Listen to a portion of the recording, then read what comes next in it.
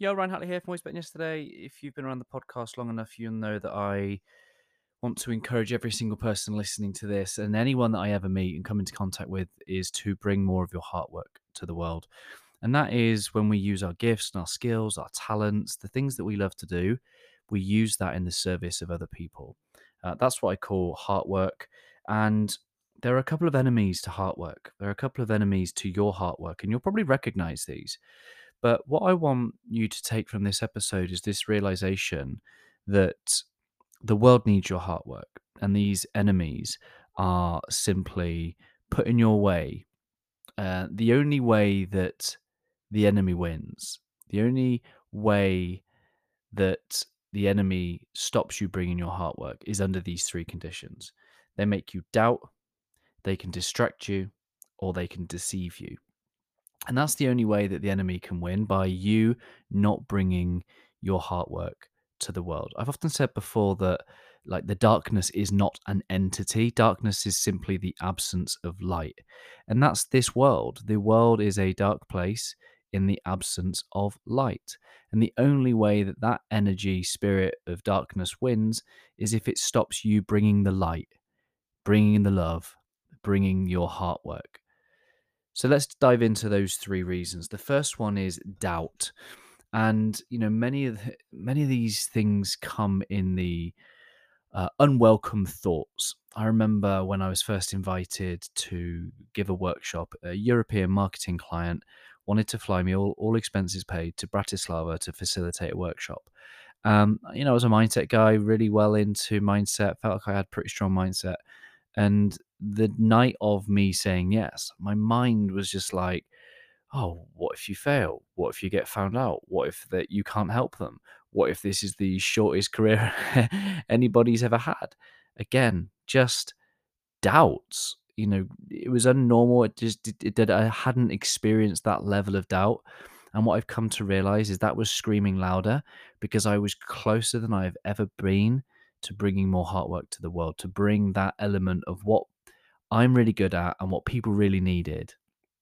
I was on the edge of my comfort zone, on the edge of bringing that light to the world, and the enemy put a ton of doubt in my mind as to whether I even thought I was capable of doing it, whether I was worthy of doing it. The second one is distraction. When we're on a path of greatness, doing wonderful things, great things, the only one of the ways to prevent that from happening is to get you busy doing other things. And that might look like the form of procrastination, um, or a number of different things that stop you from doing the very thing that you know you could and should be doing, to bring your heart work to the world. So keep an eye out. Look at the areas of your life where you're feeling distracted.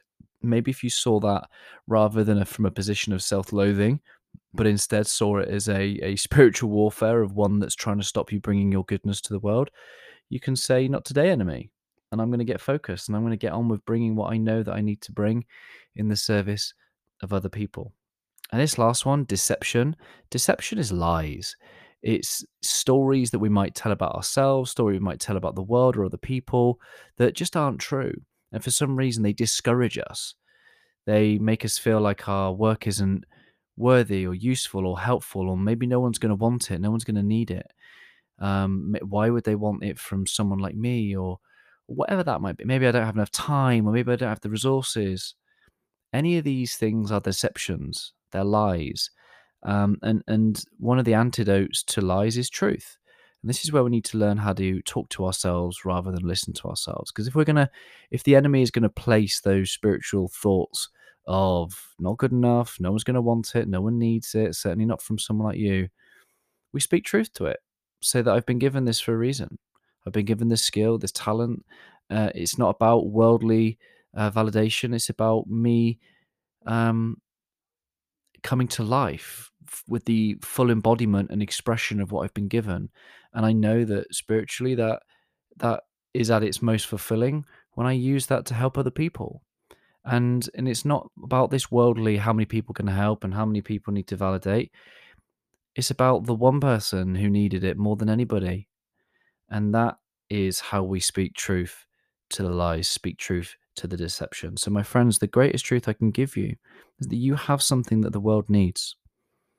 And I call you and I challenge you and I encourage you to show up and bring that to the world in the service of others. This world remains a dark place in the absence of your light.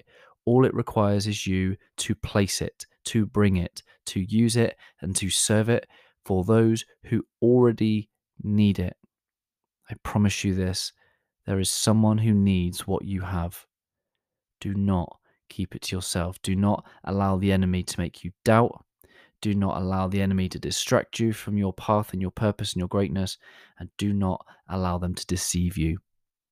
Speak truth to the lies. Keep bringing your heart work, my friends. If you'd like help, support, and encouragement, if you want to join our Master Heart and Mind group of 12 leaders from around the world to journey on this level of accountability to bring more heart work to the world, then just reach out. Send me a message at ryan@abty.co.uk, email me, or head over to Instagram at Always Better Than Yesterday UK. Drop a DM and tell me that you want to bring more heart work to the world. Even if you just use it to make a commitment that you're going to bring more of your heart work to the world this year, I'll be cheering you on, forever in your corner. Always love.